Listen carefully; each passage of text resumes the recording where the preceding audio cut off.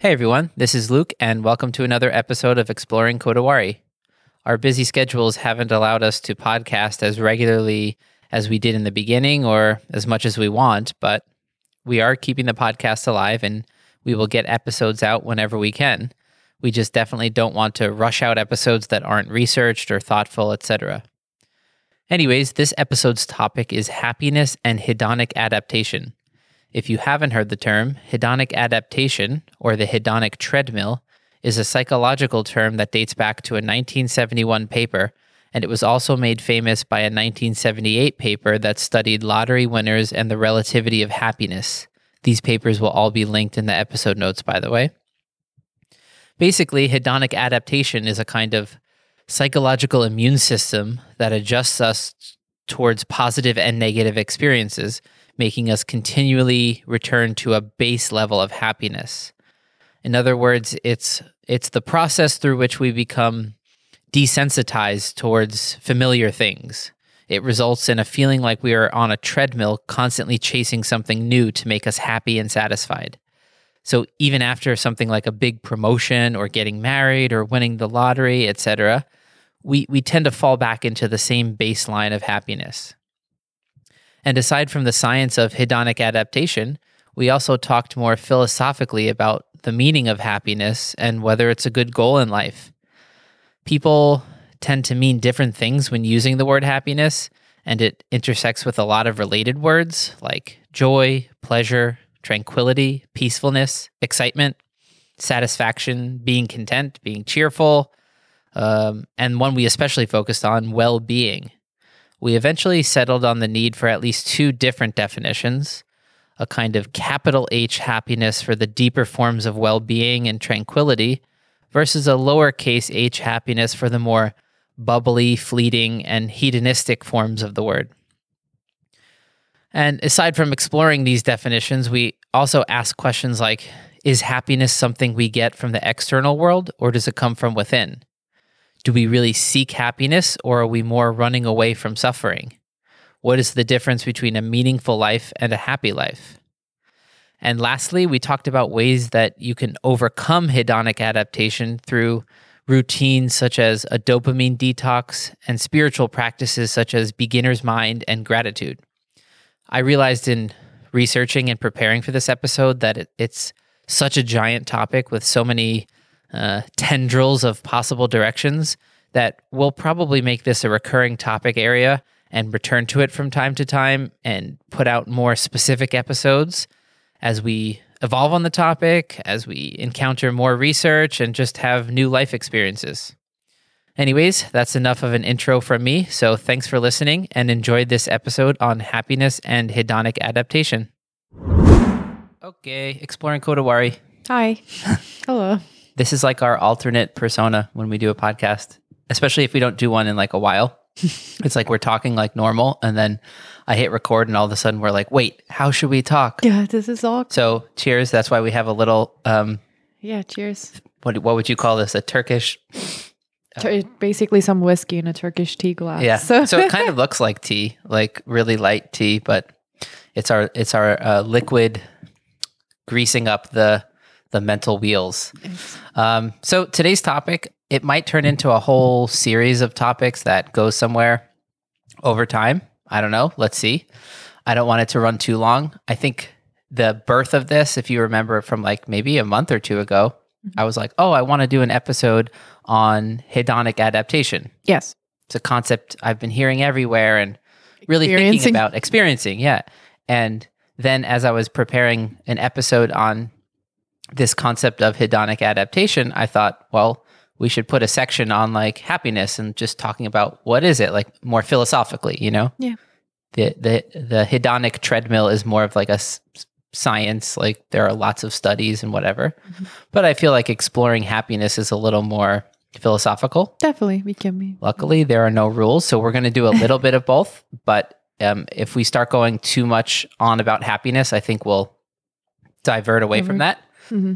And it can be like future episodes and explore different things in the umbrella term of happiness, because I think a lot of words are kind of similar to happiness well-being and Like meaningful. Yeah. Like having meaning in life. Yeah. pleasure, Pleasure, I'm really happy with how the builder made our new kitchen, right? Or I'm really happy with my life. Those are like Pleased. Yeah. different. I'm pleased with this breakfast. I'm happy that we had breakfast. Like we use this word, it's sort of like the word love. Like we use it in so many different things. So I think it gets a little bit lost. Loses its meaning. It's important, I think. Or it just loses, it's just unclear that we all mean the same thing by it, if you know what I mean. Like I use it, if I say, oh, I think a good goal in life is happiness, you might think that's a shallow goal. But I might be meaning something much deeper than you think. So let's explore this a little bit. I want to start with a quote. It's from The Wizard of Oz, like the book. It's, "I shall take the heart," returned the Tin Woodsman, "for brains do not make one happy, and happiness is the best thing in the world." Interesting. So Yeah, makes sense. I'll start it off with like, what do you think happiness is? Or for you, or just, I'm going to ask that question and see where you go with it. The first thing that triggers is the Don Draper answer, Madman answer. Happiness is the moment before you want more happiness, which is, again, I think it goes hand in hand with hedonic adaptation. You always kind of want more. There's no end to it. I mean, we're going to get into that more, but that's just the first thing that came to mind. What is happiness for me? It's very hard to answer. I think it goes hand in hand with meaning. Like, I think if there's meaning, then there's happiness. That it's definitely not something that's permanent. For you. Yeah, for me. Like, I think it goes hand in hand with meaning, having a meaning in life. I think, what do you think like an 18-year-old? So this guy was just talking, I listened to a podcast today, and I think his name is Arthur Clarke, and he was a French horn player actually, and transitioned careers into being an economist, and now he teaches at Harvard Business School, if I remember correctly.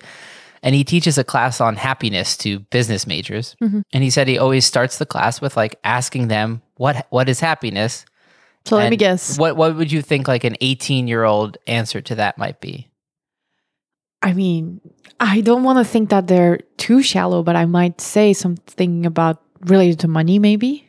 I don't know. Oh, yeah. I mean, so if you ask more specific questions like what is a happy life or something, and that other famous happiness academic, Laurie Santos, she has that podcast called The Happiness Lab, and she teaches the most popular course at Yale. I forget the title of the course, but it's something about happiness. Yeah. And she's really amazing, and she's got all these studies at the tip of her tongue, and I think that's what made me think we should go into other topics or do other episodes eventually, because there's fascinating studies about like simply leaving your phone at home when you take your kids to the museum, for example, like, and then you take tests of measuring people's happiness versus a control group or whatever. Like people are just like measurably happier. Of course. Or people smile at each other more in a doctor's waiting room when they're not staring at their phone. So there's all these branches and stuff. You notice so much more in life, basically. Like, yeah, definitely. But what's the answer from so the answer 18-year-old? is they say it's that like bubbly feeling that you get, you know? And then he says his first reply to them is that, well, if I said, what is Thanksgiving dinner? You wouldn't say it's the smell of Thanksgiving dinner, right? That's a sign of Thanksgiving dinner. It's a result of what Thanksgiving it represents, basically. Yeah. Yeah. Sure. And so that's I just heard that for the first time today. And that kind of syncs up with what I've arrived at over the last month. I've been just taking notes on happiness, thinking myself, listening to things, reading whatever different interpretations of happiness and hedonic adaptation. And I kind of think that bubbly feeling is an element to happiness, but I think it's like a symptom. It's not necessarily. Well, symptom implies negative. It's like just a then like a positive word. Well, it's just a byproduct. Byproduct. Okay, I like that better. Yeah. But it might not even be a byproduct because it's something we love. It feels amazing, right? And just I'm not even gonna. You can answer these if an answer pops into your head. But I wrote these two questions down when I was first getting into this topic and thinking, where can it go? I wrote, what is the difference between happiness and well-being? And then what is the difference between a meaningful life and a happy life?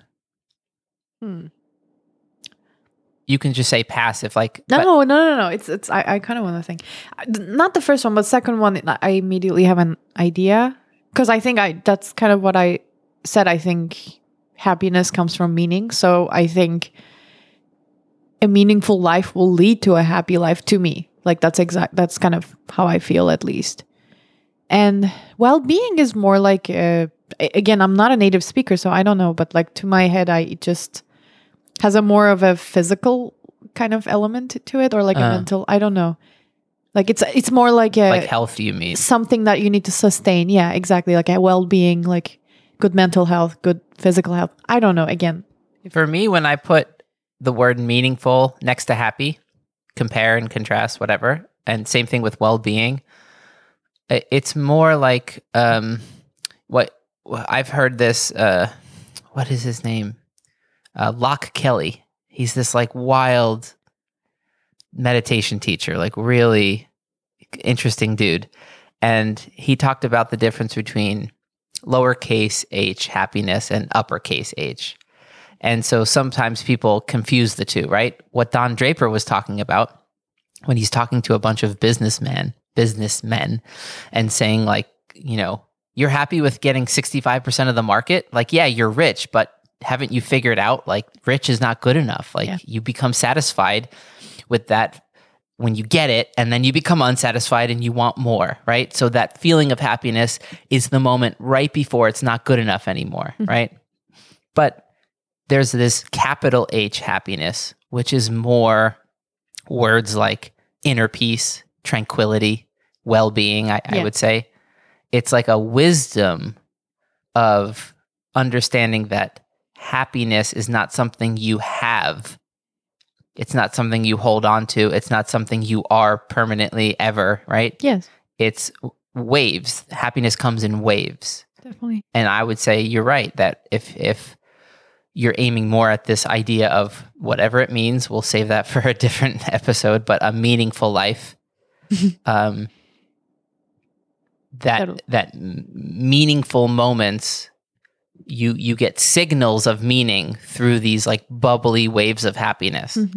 And you can get small h waves of happiness, meaning like you're eating a delicious meal. You can get like medium h waves of happiness. Maybe you're eating a delicious meal with someone you love, you know? Yes. And then you're on a vacation, you're just appreciating like where you are in life, right? Yes. And then I wrote this in my phone today because I had a memory pop into my head. I think the biggest capital H version of happiness is the ones that happen even in like dark moments. That's true. Meaning like when it's very easy, like most of the time I think it's very easy to feel the bubbly version, you know, when you have a slight buzz going on, etc. When you're like doing shallow things, like that kind of hits you for a second. But yeah, I think that's like a more deep version of it. I was thinking like almost at my grandma's funeral, I remember after one of the wakes, not everyone, but let's say like a third of the people there, a lot of the cousins and some of the uncles, there was like a restaurant bar kind of like right across the street from where the wake was. And like everybody had just been crying, you know, but we were sitting there and then like there was this sort of like, it's this capital H happiness. What I mean is like, it isn't just like this isolated moment of like, oh, here's all the good stuff in life. It's like this big encompassing moment of like, I'm holding it all. Like I see the dark side of death and suffering and all of that. And it's all contained within this sense of well-being and acceptance. Yeah. You know what I mean? Absolutely. Yes. Marcus Aurelius calls this to be in peaceful unity with what must be. So there's an element of surrender to it, you know? Yes. A sort of just accepting reality as it is and feeling very grounded and centered and peaceful and tranquil, right? I'm just saying a bunch of synonyms really, but this is what I think people mean when they say capital H, like happiness. And so I would agree with you that, yeah, aiming at happiness is a bad aim in life if you mean purely the bubbly feeling, or purely the bubbly feeling like coming from shallow things, like Yes. like eating that piece of cake, or, you know, if you abandon responsibilities in life to chase after small h happiness, you will eventually not be able to get a bubbly hit from that. Exactly, You know? which takes us to basically having issues with your dopamine system, like Yeah, which Can all you of go us into are. that? Sure. So I've been researching this a lot because, not a lot, but quite a bit, because I was kind of feeling like I needed like a dopamine reset. So I looked into dopamine detox a little bit, and What is dopamine? what is dopamine? It's like a receptor, I guess. Is that?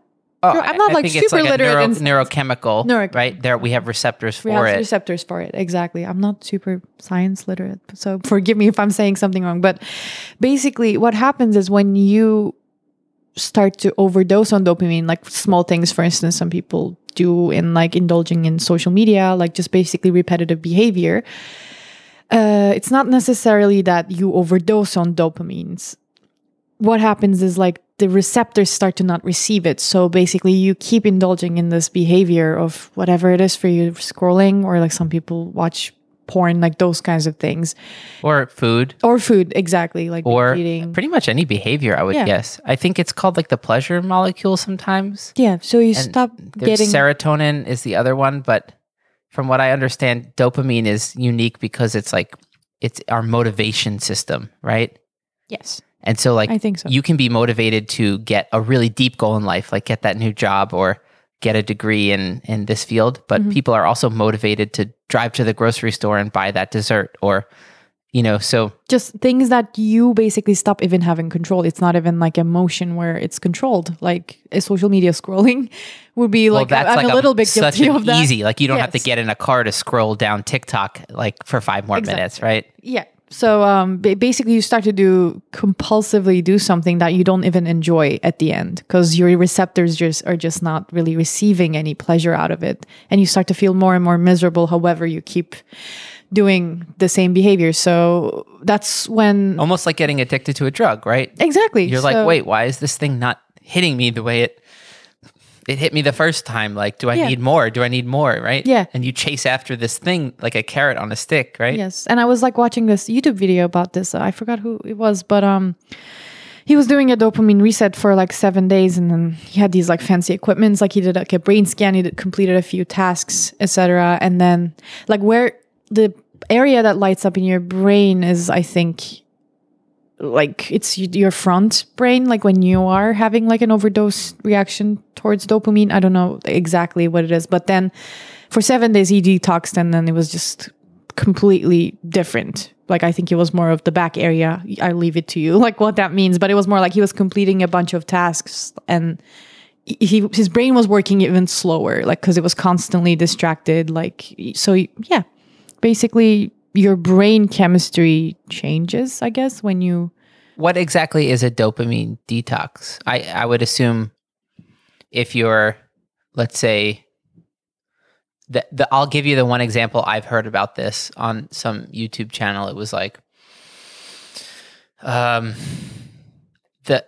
even something as simple as you want a glass of water, even though you don't associate that with like pleasure, there's actually, you get some dopamine from that, right? And the thirstier you get, the more your brain will motivate you with the potential reward of going to find that cold glass of water, just taking the sip and going, oh, thank God, that was amazing, right? Yeah. So he would say like, I even pause when like I feel that initial like impulse to go get a glass of water and sort of step away from it, let it pass, and then I'll get a glass of water in 20 minutes. But it's getting rid of that pattern of the immediate impulse following it, getting the pleasure kind of thing. So- it's like almost changing the circuitry in a way, but maybe you're talking about more like resetting receptors. It's more or like a something. reset. I mean, it says like it's known as detox, but like dopamine is not like a toxin for your brain. It's not bad or good. Like it's a very neutral response that happens in your brain. So it's more like a reset. Yeah, because it starts to, I guess, Right. misfire or overfire. Like, Well, but in you're today's world, especially, right? yeah, exactly. So what I think you do is, depending on what your habit is, to just cold turkey for like a while On and then see whatever what you're happens. trying to reset. Exactly. Right? Obviously, like Yeah. you have to eat, but Oh yeah, like obviously. I'm just And- talking about what I watched. The video I watched was about screen time generally. Right. Like, yeah. So social media really hacks our happiness, pleasure circuits, whatever, oh, of course. Yeah. in a way that we don't even understand. But these algorithms Yeah. must have hacked something about. Like I've heard, I've never downloaded it, but I've heard TikTok is the worst of all the social media platforms. That's what I heard. Yeah, I don't use in it. that it makes Terrible. the ability to just waste that 5 more minutes, 10 more minutes, 15 more minutes. Like you don't even realize, There's no end to TikTok, basically. and you're constantly switching contexts. So like your brain is never settling. Like that's why it's hard to settle into a book. It's like you're settling into one context, right? Yeah. But like when you scroll through social media, it's like, here's this, now here's this, now here's this. And it's like 4 completely different things. Yeah. So It's like, pleasurable because it's easy. yeah, as a result of that, like real life activities start to not give you as Yeah. pleasure, like taking a walk or like spending some quality Right, time right. with your partner, or just very simple things Like you a just don't- sunset walk can be Yeah. so pleasurable. But if you're addicted to the short-term hits of social media or the piece of cake, or it could be anything, I guess, right? And as a result of that, you're anxious basically pretty much all the time. And most of what You're where like a this, drug addict. You're like, I Yeah, need my fix. Yeah. exactly. Well, most of where this comes from is like, because when you're indulging in that behavior, you're basically don't want to really deal with your emotions. So part of it is that, I think also it's like a way of dealing with difficult emotions is not a great way is not dealing Ignoring with them. them. Yeah. Exactly. So Shove that back in the closet. And it's like if you live in a house for many years, you're like, you just have a closet where you put all the stuff you don't have the courage to throw away and like figure out if you should throw it away, right? Exactly. But like you also don't want to, like, it's just like not, it's like that's a future me problem. You know? yeah, exactly. So yeah, that's that. Pretty I've much. also like read on this whole dopamine thing that the more long-term and meaningful your goal is, Mhm. you know, the more like depth your dopamine system will have in motivating you. And you have to learn that your dopamine motivational system, you should be setting like short-term goals, medium-term goals, and long-term goals. And you have to have like signposts along the way so that you know what you're achieving, right? Mhm. Over the next year, I want to grow my business this much. By the end of the month, I want to accomplish that goal. And then by the end of today, like these sort of signposts that you can tell yourself, okay, this is happening. But then you also, I think, have to know it's okay to feel that down feeling after you've accomplished something. Oh, definitely. We tend to set our sights on goals and we think if I accomplish this goal, I'll finally be happy. And then you are, right? You play that concert that you've been aiming at for a while. It's like on your mind the whole year because it's so hard or something. Yeah. And then you finally play it. It goes so well. You're so happy. You go out for drinks that night with the people. And then you're on the flight home or something and you go, What's next? what now? Yeah, You know? exactly. And this guy who studies, his name's Andrew Huberman, I think, and he just has a great podcast. I was gonna say, it sounds very familiar. Yeah, I think I got his name right. Lab? Yeah, that one. that's it. Yeah, Okay. and he just goes through like studies in depth. His podcast episodes are like 3 hours long, and in one he was talking about dopamine and motivation, and just saying after you accomplish a big goal, don't be surprised by that crash. Like that crash is very natural. Just wait. Don't like freak out about it. Don't think something's wrong. Just wait. And the new goal will start to materialize. Yeah.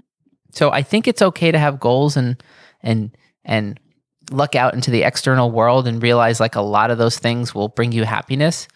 But it's that dukkha idea from Buddhism, right? That the external world is always changing. So if that is your source of happiness, just know that it's a very unreliable source, right? Yeah.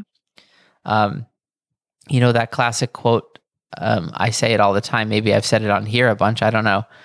Can you say his name? That French author. You're much better at French pronunciation than me. Which one? Hold on. Let me see. It's towards the top. It's now and then it's good to pause in our pursuit of happiness and just be happy. Oh, hold on. Whatever, it doesn't matter. I can't find it. It's a French guy, Apollinaire. Okay. Did I nail it? I believe you. Yeah, I still can't find it. Now and then it's good to pause in our pursuit of happiness and just be happy.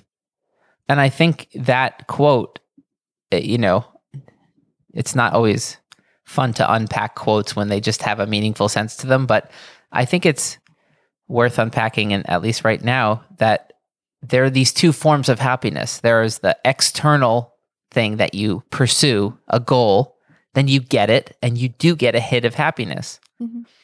But he's saying, like, when you pause in that and just be happy, that's a thing you can do, right? It's beautiful. And that's an internally sourced happiness grounded in inner peace and that sort of deeper things, basically deeper internal things, right?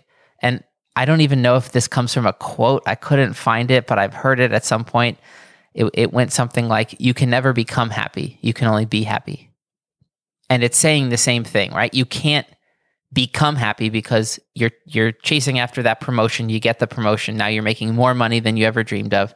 Within 20 minutes, within 20 days, whatever the time scale is, you will not be happy again. And you'll be complaining and chasing after some new thing. Yeah. But at any moment, even if you got fired from your job, you're going through a divorce, whatever the thing is, you could pause and connect to your inner peace, see the world, and it's like zoomed out, kind of like big picture, and just be happy, right? Be happy, not in that bubbly sense necessarily, but in that inner peace and acceptance. Acceptance. I like that word. Yeah, that's what it is, I think. Before we go on to hedonic, I'll say the last thing I heard today on the podcast, the guy said, one of the main things I see why people aren't happy, he said, if life is like one of those pointillistic paintings, like those pixely paintings, right? He's like, people have their nose pressed against the canvas and they wonder why they're unhappy. It's like just step back and see the big picture, right?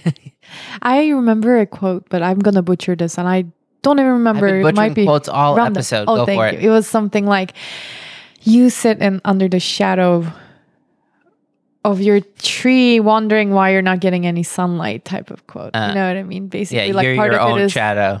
Yeah. You're getting in your own way. Yeah. Or like sitting under a tree. Yeah, like it doesn't have to be your tree, but I'll resist saying a Seinfeld quote. Why not? So what is hedonic adaptation for you? Hedonism meaning like pleasure, right? Yeah. Hedonic adaptation meaning like, and the other word for it I mentioned earlier was the hedonic treadmill. Mm-hmm. So you've probably heard this like just in pop culture kind of thing. I did a little bit of looking up like where the word came from and which psychologist like first coined it and stuff. But what for you is like the basic idea of it? I think like you're like that dessert I love doesn't make me happy anymore. No, it's just like I heard this like beautiful podcast a while ago, and it was a Turkish podcast actually. I forgot who it was, but this guy was talking about hedonic adaptation, and he had a beautiful way of explaining this. He rented an office space, like his business picked up, and then this had the like most beautiful like just painting like view of the Bosphorus. Basically, and then he would just like stare at it and be like, like isn't this just gorgeous, whatever.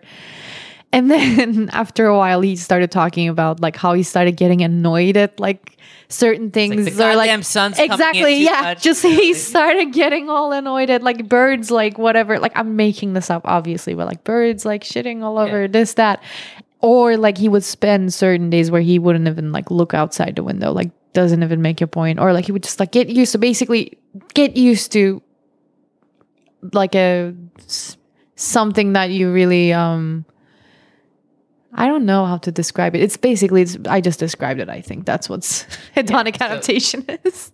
Basically, it's you can think of it like our psychological immune system, and adaptation, right? It means like something's happening in your environment and you adapt to it. You alter yourself to return to balance with it, right? Yeah. So when we moved from New York to Miami, we adapted to the sun. My skin definitely got like more tan, and I get sunburned way less easily than the equivalent hour walk in even New York sun where I would get more burned, right? So like there's biological adaptations, right?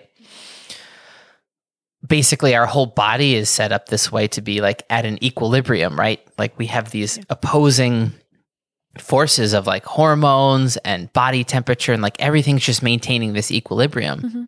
And then I think 1971 was this first paper. It was called Hedonic Relativism and Planning the Good Society. And they called it the hedonic treadmill. And treadmill with the idea of like you're running, you're chasing, right? Yes. But you're not getting anywhere. Yes. And the idea is that we all have this happiness set point. And it's kind of like this middle thing. And as this has evolved into like more modern studies, like they've shown that there isn't one happiness set point, but there are many. Like in other words, you have a well-being set point, you have like a relationship set point, and all these different categories within your life. But the idea is things vary temporarily, and the time scale could be a year sometimes, right? Yeah. You get married and you're just like, I've had this goal to get married for so long, I'm happy now. But the studies show when they follow it that you return to whatever your baseline of happiness was in that area of life. Yeah. Why do you think we're designed like this though? Is it because us humans, like we should just like seek more meaning, or like is it designed because like we should just kind of aim better, or yeah? My first answer would be we're not designed. I mean, but okay, we evolved. You know what I mean. We evolved certain things to survive, right? So a lot of things about us, I would say, from a design perspective, they're beautiful, like in terms of function, right? Like the way the muscles work in harmony with each other, and the way the systems of the body. But psychologically, we did not evolve to be happy. We evolved to... I mean, if we were happy and content, I guess we would just stop moving. Sit under a tree and get fat and die. Yeah, or like get eaten like, or something. And get eaten before we can even do that, right? Exactly. So we're designed to have happiness and pleasure be a motivating force, and then we go after things. We get them. We get that reward hit, but then we have to immediately be like, what's next, right? I need to forage for more food. I need to find another mate, right? Okay, that makes sense. Our goals are to survive and to pass our genes on to the next generation. Yeah. You know, so like the whole like classic concept of like, oh, you become sexually dissatisfied in a long-term relationship. It's like, duh. Like, you know, like what animal, like, I mean, there are a few animals that like mate long-term. That's true. But almost all species, even the monogamous ones, meaning the ones that mate for life, cheat. So there are birds that are monogamous maters. I forget the species of bird. I saw it on like a Minute Physics like YouTube video. But right before the sun rises, this bird will leave the nest, go mate with some other bird, right? And then fly back. Now here's the funny part. It flies away from its nest and goes to some other nest. But that female bird in that nest probably had another male bird who flew to another, right? Like they're basically constantly rotating. But that's the kind of stuff natural selection, like that evolves through natural selection. It's like if the goal is to be happy and meaningful and like be moral, right? Yeah. Like so there's nothing about ourselves that we should think is naturally like moral or you know, our systems internally are grounded in like being permanently happy. So we're evolved in a way that we always should chase the next thing, because that's basically our how we existed all throughout history. And hedonic adaptation happens on the scale of physical, like we've talked about dopamine already, right? Receptors don't bind to the molecule, or you don't produce the molecule as much, right? But it also happens on the psychological level, whatever that means, because like there's so much mystery to consciousness and stuff. So it's like something brings you pleasure. And then that pleasure will fade both on the circuitry level, but also on the psychological level. But here's the cool part. Hedonic adaptation, even though it's like literally like adaptation to pleasure, it also works in the negative. We adapt to awful circumstances in life and normalize to them. So if you live in a war zone, if you come from a non-war zone, like we live in a city that is on any scale comparatively to any animal or any human who's ever lived, we live in a remarkably peaceful city, right? Yes. But if you live in a war-torn city where like bombs are dropping and it's being invaded and whatnot, like probably in certain places in Ukraine right now or something, Yes. over time you adjust to that where that's the new normal. That's your new and you normal, don't have the same intense emotional reactions to that. So it also works to curb and adapt to negative things. That's interesting. Yeah, that makes sense. And in that sense, you would go, well, thank God we have that. Yes, right? because you probably can't really sustain being in that. I mean, obviously, it's not the same example by any means, but I think our generation, like when we experienced the global pandemic, like at first it was like insane. Like how, like, and you're like, okay, like that's what it is when now. When did you adapt to it? Oh, pretty quickly, I think. Like by the time it was April, I'm like, okay, this is it. Like I think after 1 week, after we couldn't, what was it? Flatten the curve in 2 weeks. I was on. I'm like, I was gonna say after 1 week, I was like, they were bullshitting us about that 2 weeks to flatten the curve That's thing. Definitely not happening. Oh crap! Now we're gonna have like some label put on our YouTube video because we mentioned the pandemic. Couch is gonna give you a call. Yeah. How dare you say that? So another few quick studies that are cool examples of this. A 1978 study called Lottery Winners and Accident Victims, Is Happiness Relative? And it studied lottery winners and paraplegics compared to a control group of just normal, people who didn't have so you would say like the lottery winners had like a spike of an amazingly like thing that makes most people very happy. And then people who had an accident and became a paraplegic had a very negative thing happen. And they controlled both of those. They compared both of those groups to a control group of someone who had nothing happen, right? Just living life like they have been. And it showed that they eventually returned to their average set point of happiness within some time frame. The time frame varies, right?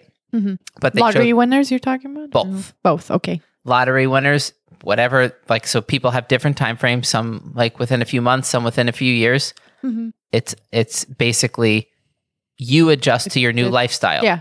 And of course, with lottery, you can imagine you make more money, so you buy more stuff. But you want more, basically. And you just keep wanting to upgrade your life.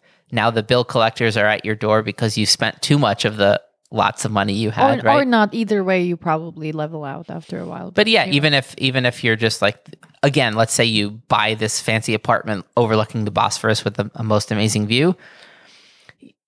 Eventually, I think something in us, if there's no problems in our life, we create problems. Yeah, kind of the surface too. Yeah. I said that to you today. You were talking about some issue you're dealing with, and you were getting annoyed, and I was like, don't forget, like, it's really good to have problems. That's true. Yeah. Because like if you don't, you get so bored that you start to poke at things in your life, even subconsciously. You'll like create problems all around you just so you have something to do, right? Yeah, that's true. And then the same thing with the paraplegics. Like they develop this sort of view of life like, well, yeah, this happened to me, but in a way I'm kind of grateful because all these other great things came because of that, So people return to this sort of set point is the idea. Interesting. So let's talk about a few ways. I don't know if you came up with any yourself. I have a few that I jotted down here. Once you know about hedonic adaptation, and I can imagine like, what was it? A few episodes ago, we did one on metacognition, whether you call it mindfulness, metacognition, this idea of like stepping back from like your ego identity and just kind of viewing your mind as if you're above it, above it, and just watching it happen. You can sort of watch your hedonic adaptation happen. Yeah, exactly. And then I think you can change it in a way. Like you can be mindful of it, maybe not change it, but like be mindful of it. Yeah. Whatever you can do, you don't have to be so tricked by it, right? Exactly. So, Especially if it's like as a response to like a positive experience, like where you, whatever. Anyway, or a negative one, right? or not. Yeah. Like sometimes it's easy to adjust to bad circumstances and you don't notice it's bad. And then like That's true. your friend comes over and sees like, you know, how your man, wife like- talks to you or something, or how your husband talks to you. And then they're like, are you okay with that? Like, and you're like, what? I just got so used to it, you know? Fair. So in both ways, like you want to be aware that you might be adjusting to your environment so much that you don't realize how you first experienced it, you know? That's true. That's true. Certainly in terms of pleasure, it's a great way to beginner's mind is this meditation concept. And that's one of my favorite ways when I feel myself having too much hedonic adaptation to what I'm doing. So if I'm playing a symphony orchestra concert with an orchestra that's amazing, a piece that I love, and I find myself walking to the morning rehearsal and going, I can't believe, like, oh man, like this. And then I stop myself. I see that part of myself. Yeah. And I decide to, just like step back, identify with some other thing and be like, how would past you view this? It would view this as literally you're living out your past you's dream, you know? Yeah. Yeah, that's very true. And that's just a I mental try to remember exercise. that. Yeah, I try to remember that every time I'm complaining about a situation. That's very true. Yeah. Another one is just gratitude, right? Yeah. A lot of these things everybody knows what the word gratitude means, but people don't realize you could practice gratitude. Of course. I mean, there are lots of ways of doing it. A lot of people pray. That's a form of expressing gratitude. Saying thank you.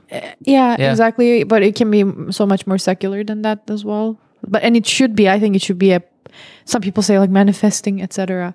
Like, you know, just people have their own, I think, description to that idea. But it should happen. I think it's very a lot of people do essential. those journals. Oh. The gratitude journals, right? That's true. Exactly. Yeah. I never tried that, but It's great. I have one, you know. I do we talked about this a couple episodes back.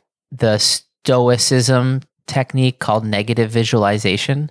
Yeah, I remember. And you're just sitting there, you feel like, you know, whatever, my life's boring, you know, not much going on. Nothing's really like exciting me. But just choose something in your life and pretend it's not there. Like negative, visualize your life without the thing. Yeah. Visualize your partner dying. Visualize your career going away, right? Visualize anything like that. And it's a little mental experiment to hack you out of that adaptation, to realize that you're currently living the thing that you would want if this thing wasn't that, you know, like it's hard to put to language, but yeah, I mean, it's so easy to forget that you're living like the best version of reality possible right now. Like most people, like I would say, I mean, also like, I mean, things, if not the best, you're in like the top 10%. Right? Yeah, exactly. Like if it's like, you know, 14,000, whatever in that. And then if you compare it to the history of humans, like there's lived for 100,000 years, whatever. But if it's like all the possible realities, like what was that? Like in Infinity War, like 14,000, whatever. Compared to the all the timelines. All the timelines, etc. Of the quantum many worlds, like exactly. timelines. Yeah. Yeah. I think. Another thing, I mean, this is all just kind of centering around this mindfulness idea, but you can get a more and more refined understanding of how the brain constantly gets fooled by, and again, like it happens on like the smallest things, like, oh, if I just get this, I'll be happy. And I'm not saying you even have that language thought some of the time. It's so mindless sometimes. You're sitting at the table with a bunch of people and there's like shared appetizers, whatever, right? Or let's say dessert, whatever the thing is, you're full, you're not hungry. You've already had 3 of those things, but some sense of like boredom and whatever. You just like, you find your hand without you reaching and grabbing, right? And it's at some level, as far as I've experienced, when I can manage to be more mindful on that like refined level, there's kind of like whatever general mindfulness, but like as you practice it more, it gets more refined. Yeah. And like the picture of it becomes more momentary. Yes. Joseph Goldstein says like, he calls it the NPMs, noticings per minute. He's like, beginning meditators like will pause them after a minute and say, I noticed like 5 thoughts. Yeah. But really, you've probably had like 500. Yeah, that's true. Oh, for sure. Yes. And some of them like get lost on trains You're of thoughts, I and was some of them gonna get say. abandoned right away. Yeah. But there's so many happening. Of course. So I don't know. Like for me, it's like this whole zoomed out umbrella of mindfulness is don't get tricked to think that any of your goals are the final goal, or that there's a horizon to any of your goals. The horizon always shifts, right? Yeah. Absolutely. I think, yeah, definitely. Once I get this, then I'll be happy. Oh, I realized that at such a young age that that's not how life works. I'm not trying to say that I'm like superior to other people or like whatever, but I think I really realized that very quickly. It's maybe because of the occupation that we do, like just we have more chances to observe that. Like just, I saw it very clearly that What after age this would performance, you say? definitely, I think 20. Oh, I okay, was okay, 20. okay. I think that's young. Like, I don't know. No, it is young. I mean, yeah. I think you realize it in different levels, maybe sometimes not even consciously. I do remember having the thought in high school, I quit lacrosse. Mm-hmm. And then, of course, the year I quit, they won the state championship.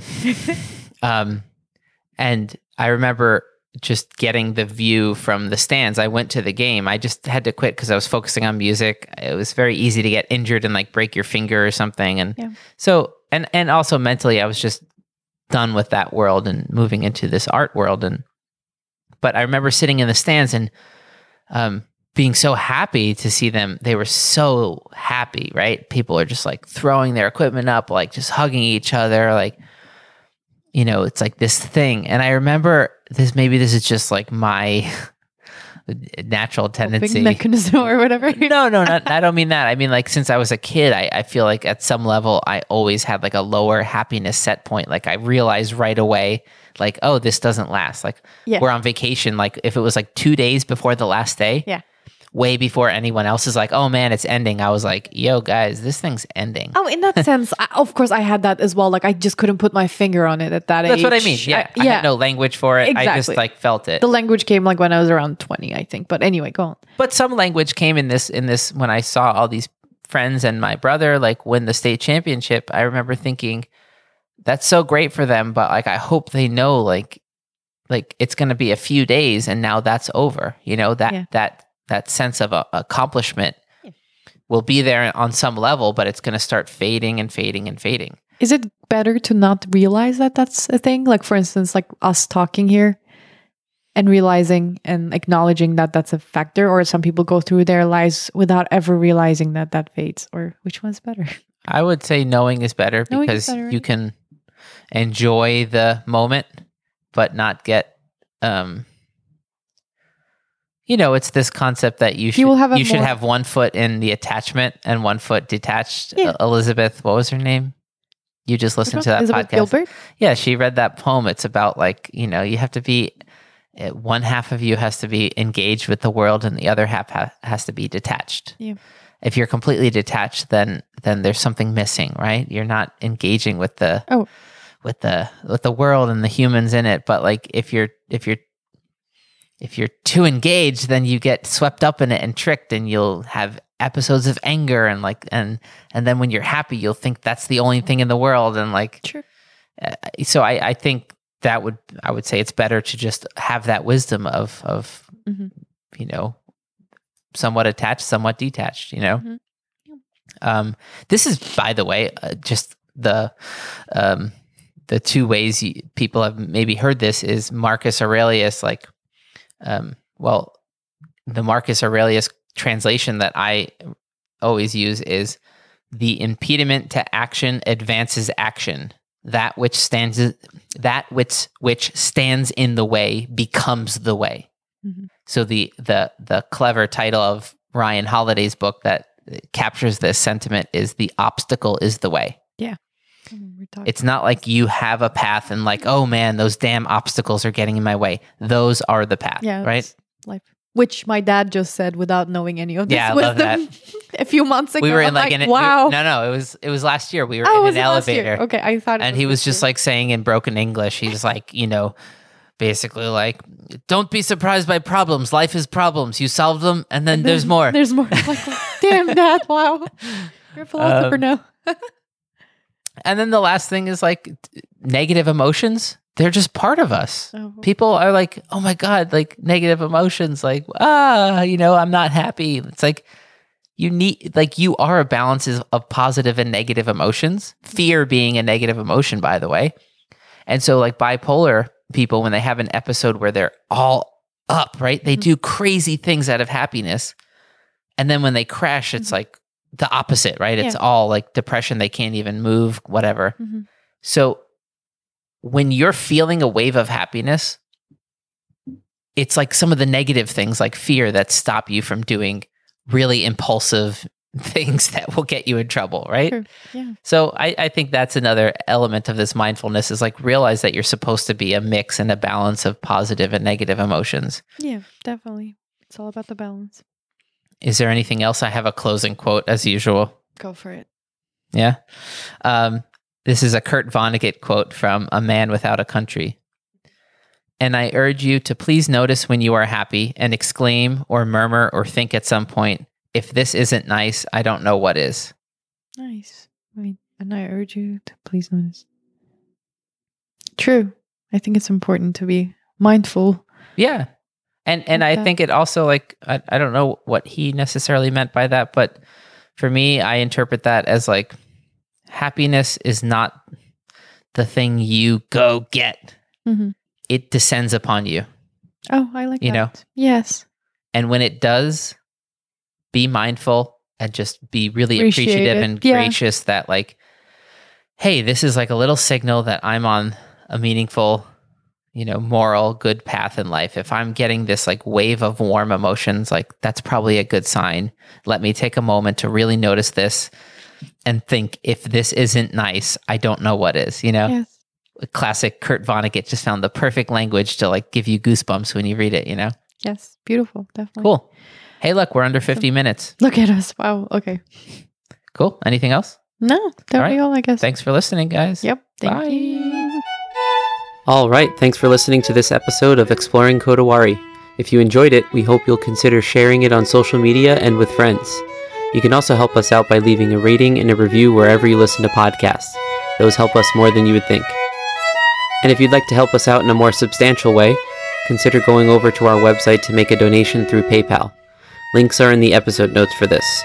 You can do this as a one-time donation or a recurring monthly donation. All of that support will help us to set aside time in order to create content for the podcast and the blog. And finally, please get in touch with us and say hi, either on social media or privately through email. We'd love to hear from you. Thanks for listening, and see you next time.